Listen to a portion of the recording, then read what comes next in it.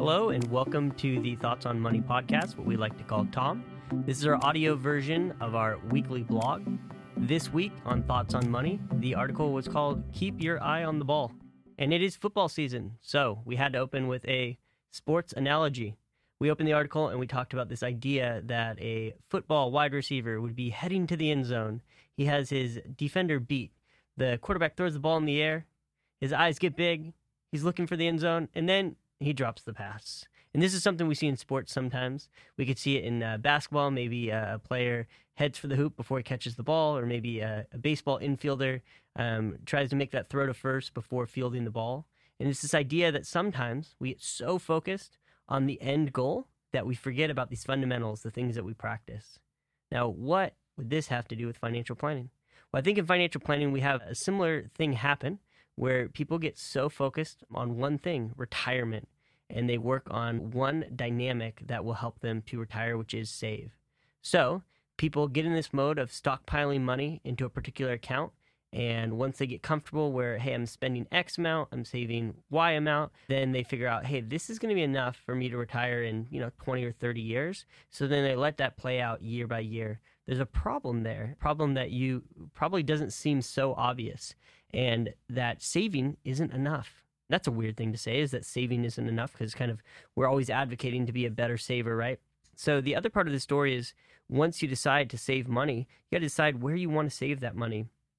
Now let's talk about kind of the default where most people are probably going to save their money. I would say most Americans are probably going to default to save a lot of their money into their employer-sponsored retirement plan. We've talked about this on Thoughts on Money a lot, that in the past, pensions were popular. You might work for GM or Ford for your entire life, and they had a guarantee monthly payment that they'd pay you once you retire. And those aren't around as much. Those have been replaced by defined contribution plans. So again, that default is that somebody would say, hey, I'm going to set aside 15 or 20% or whatever the maximum contribution is into my pre-tax 401k account. The great thing about it is I'm going to get a tax deduction. As the money goes in there, it's taken off of my ordinary income, reduces my taxable income. And then I'll set aside that money, and then one day I will use that money to fund my retirement. That is a good plan, but I will tell you that there's something missing. Imagine the person, which I see a lot, that they've worked 25, 30 years. In the article, we talked about an analogy with a man named Bob, and Bob had covered all the college expenses for both of his kids. He had managed to pay down his house, and he had accumulated these assets in his pre-tax 401k account. We called it $1.5 million, and then he decided, hey, I am ready to retire. Now, let me introduce that there's a slight problem. All of the money that Bob has saved is in a pre-tax or tax-deferred account. Why does that become a problem? Because every time Bob wants to take a distribution, he is going to create more taxable income. So that distribution has to be bigger than the expense that's going to cover. Well, why does it have to be bigger than the expense it has to cover? Because it has to cover two expenses. It has to cover what Bob plans on purchasing, as well as the tax consequence for initiating that distribution. And that sometimes can be a little bit deceiving, because imagine you look at your balance sheet and you see 1.5 million or 2 million or even maybe more saved in a 401k.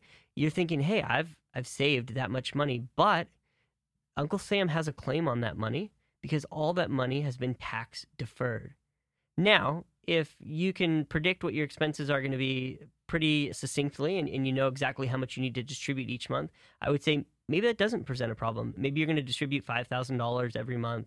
You're going to pay taxes and you're going to net out whatever the remainder is, and you're good to go. But what we brought up with Bob is, hey, Bob had 2 daughters, and maybe those daughters had some weddings, and those were going to be larger expenses. Bob's car broke, so that was going to be expensive, buying a new car. And Bob promised his wife, Sally, that he was going to take her on an Alaskan cruise. And that, again, was another bigger expense.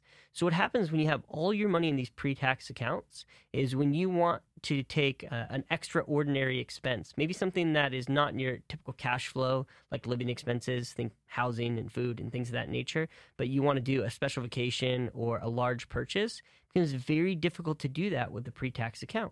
Because the large amount that you have to take out, one, is taxable. Also, if you're taking out a larger amount than normal, it could put you in a new marginal tax bracket. Now, one could argue that you could avoid that by financing some of those things with debt, like a car loan, or maybe using a home equity line of credit, and you could kind of stretch that expense out.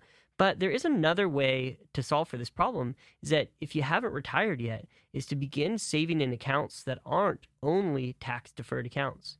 The title in the article that we gave this, the portion of the article, we called it the Big Three, that you would accumulate assets in these three different types of accounts. One would be a tax-deferred account, as we referenced that Bob already had. The other would be a taxable account. And then the third would be a tax-free account. Now, this part is going to depend on your particular situation, is why you should sit down with your advisor and kind of line up what is best for you and kind of your strategy for your customized financial plan. But let's look at those three different type of accounts and look at the benefits that they could offer you. Well, as we talked about, Bob had that tax-deferred account. The tax-deferred account was great, the traditional 401k. When he was making contributions into it, he was probably in his peak earning years, so he was able to reduce his taxable income because, as I said, those contributions were deductible, and that was favorable for him. But like we said, the downside is that when he got to retirement, that he would have to pay the piper on all those distributions when they came out because Uncle Sam had a claim on that money. Let's look at the other type of account. This is one a lot of people aren't saving into. What about your typical just taxable brokerage account? Perhaps you have a trust set up, or it would be owned in joint name with your spouse, but these accounts are great. You can accumulate money in this account. If you are accumulating gains inside the positions that you own, and those gains are not realized, meaning you're not selling them, those taxes do continue to get deferred. You only pay taxes on the realized gains. So there's a benefit there. The other benefit is that the tax code is favorable when you make those sales. If you've owned those positions for longer than a year, you're getting favorable long-term capital gains treatment. Also, if you're getting qualified dividends, those are treated favorably. So that is another option of the type of account that you could build. Inside that type of account, you could also own things like municipal bonds. Depending on the type of municipal bonds you own, those could be tax-free. The third account that we talked about would be opening something which would be like a tax-free account. That would look like something like a Roth IRA or perhaps even an HSA. The great thing about those accounts is you're building them up with money that has already been taxed, but here's the great thing. The money accumulates tax-free, and in the future, you're able to distribute money from those accounts tax-free. Now, again, all of these type of accounts have nuances and reasoning for why you would want to contribute or not contribute and kind of how you build that, and that's why you'll customize it with your advisor. But let's play out this hypothetical situation with Bob in a little bit of a different scenario. Let's say Bob had money in all three of those accounts. Let's say he had a tax-deferred account, a taxable account, and a tax-free account. Now, when he has these expenses, a wedding, a new vehicle, a vacation, he can make a decision. What account is the most tax efficient to cover this expense with? In our first example, Bob only had one option. He would have to take a distribution, create taxable income, and there wasn't really anywhere else he could fund that expense from. But now, he could fund it from a taxable account if he wanted to sell something and perhaps have a long-term capital gains and it made sense for his tax situation. Or maybe he's going to be in a higher tax year than normal, so maybe he'd want to fund that with distributions from a Roth IRA that could be tax-free. Maybe he owns some municipal bonds that are creating tax-free income that would cover that expense. The whole idea is that Bob now has optionality, that he can look at all three resources and make a decision on how he could use one, the other, or a mix of the three to give himself the best outcome. Now, this can be difficult to do if you're already retired because you're already taking those fixed distributions. But for those of us that have not retired yet, this should be a good reminder to say, hey, maybe we should slow down, take a look on the type of accounts that we can invest in, and make sure that we pick the best resource. There's always things to keep in mind. For example, some of those tax-deferred accounts, like 401k plans, perhaps your employer is matching into those, so you don't want to give up opportunities for free money. But if you plan ahead, it will give you good direction, an idea on how you'd want to invest in, like I said, taxable accounts, tax-deferred accounts, and even tax-free accounts. And that's where I was kind of bringing it into that sports analogy, is that sometimes you're focused so much on retirement that you come up with a solution of saving, but you forget these other parts that are really important, like catching the ball before you head to the end zone. So that's this week's article on Tom. So keep your eye on the ball. Start to build a portfolio that is what we would call tax diversified and help yourself get prepared for retirement and give yourself the optionality on how you take those distributions and making the most favorable outcome for you. That's all we have for you this week on Thoughts on Money.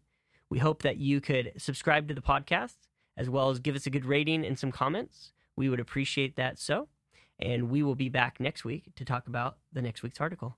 And thank you for joining us.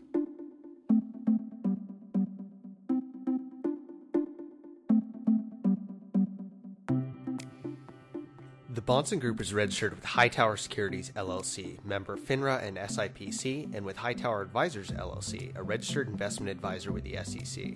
Securities are offered through Hightower Securities, LLC. Advisory services are offered through Hightower Advisors, LLC. This is not an offer to buy or sell securities. No investment process is free of risk, and there's no guarantee that the investment process or the investment opportunities referenced herein will be profitable. Past performance is not indicative of current or future performance and is not a guarantee. The investment opportunities referenced herein may not be suitable for all investors. All data and information referenced herein are from sources believed to be reliable. Any opinions, news, research, analyses, prices, or other information contained in this research is provided as general market commentary. It does not constitute investment advice. The team at Hightower shall not be in any way liable for claims and make no express or implied representations or warranties as to the accuracy or completeness of the data and other information, or for statements or errors contained in or omissions from the obtained data and information referenced herein. The data and information are provided as of the date referenced. Such data and information are subject to change without notice. This document was created for informational purposes only. The opinions expressed are solely those of the team and do not represent those of Hightower Advisors, LLC, or any of its affiliates.